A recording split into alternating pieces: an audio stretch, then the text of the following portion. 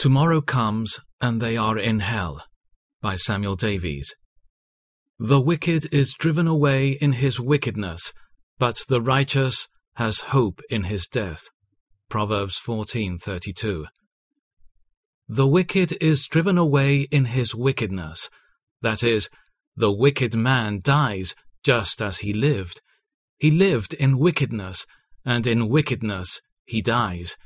His wickedness sticks fast upon him, when his earthly enjoyments, his friends, and all created comforts leave him forever. The guilt of his wickedness lies heavy upon him, like a mountain of lead, ready to sink him into the depths of eternal misery.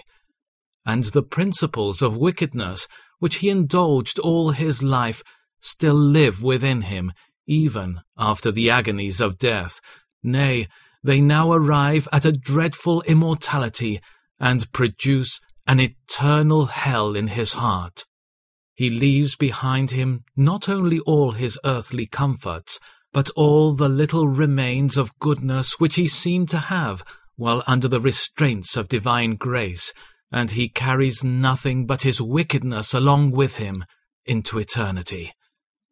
With this dreadful attendant, his wickedness, he must stand before the tribunal of his holy judge. To leave his earthly all behind and die in the agonies of dissolving nature, this is terrible. But to die in his wickedness, this is infinitely the most terrible of all. He once flattered himself that though he lived in wickedness, that he would not die in it. He adopted many resolutions to amend and forsake his wickedness towards the close of life, or upon a deathbed. But oh, how sorely is he disappointed. After all his promising purposes and hopes, he died as he lived, in wickedness. This is generally the fate of veterans in sin.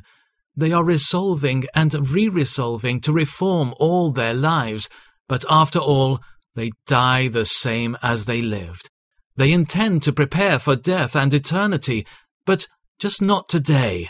They always have something else to do, and therefore they put off this work until tomorrow.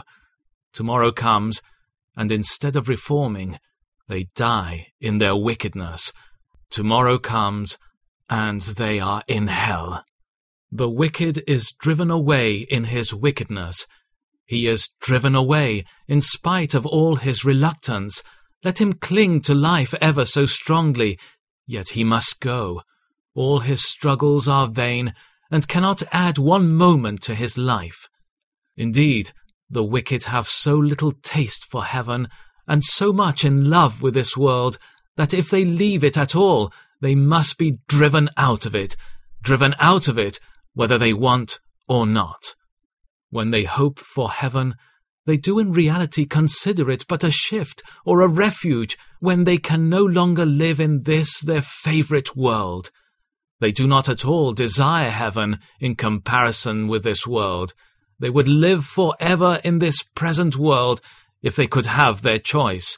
But to let them grasp ever so hard, they must let go their hold. They must be driven away like chaff before a whirlwind, driven away into the regions of misery, I say, for certainly the happiness of heaven was never intended for such as are so adverse to it, and who prefer this wretched world, with all its cares and sorrows, before heaven itself. But the wicked will lose hope. They have no escape. Their hope becomes despair. Job 11:20. When the wicked die, their hopes all perish. Proverbs 11:7. The desire of the righteous ends only in good, but the hope of the wicked only in wrath. Proverbs 11:23.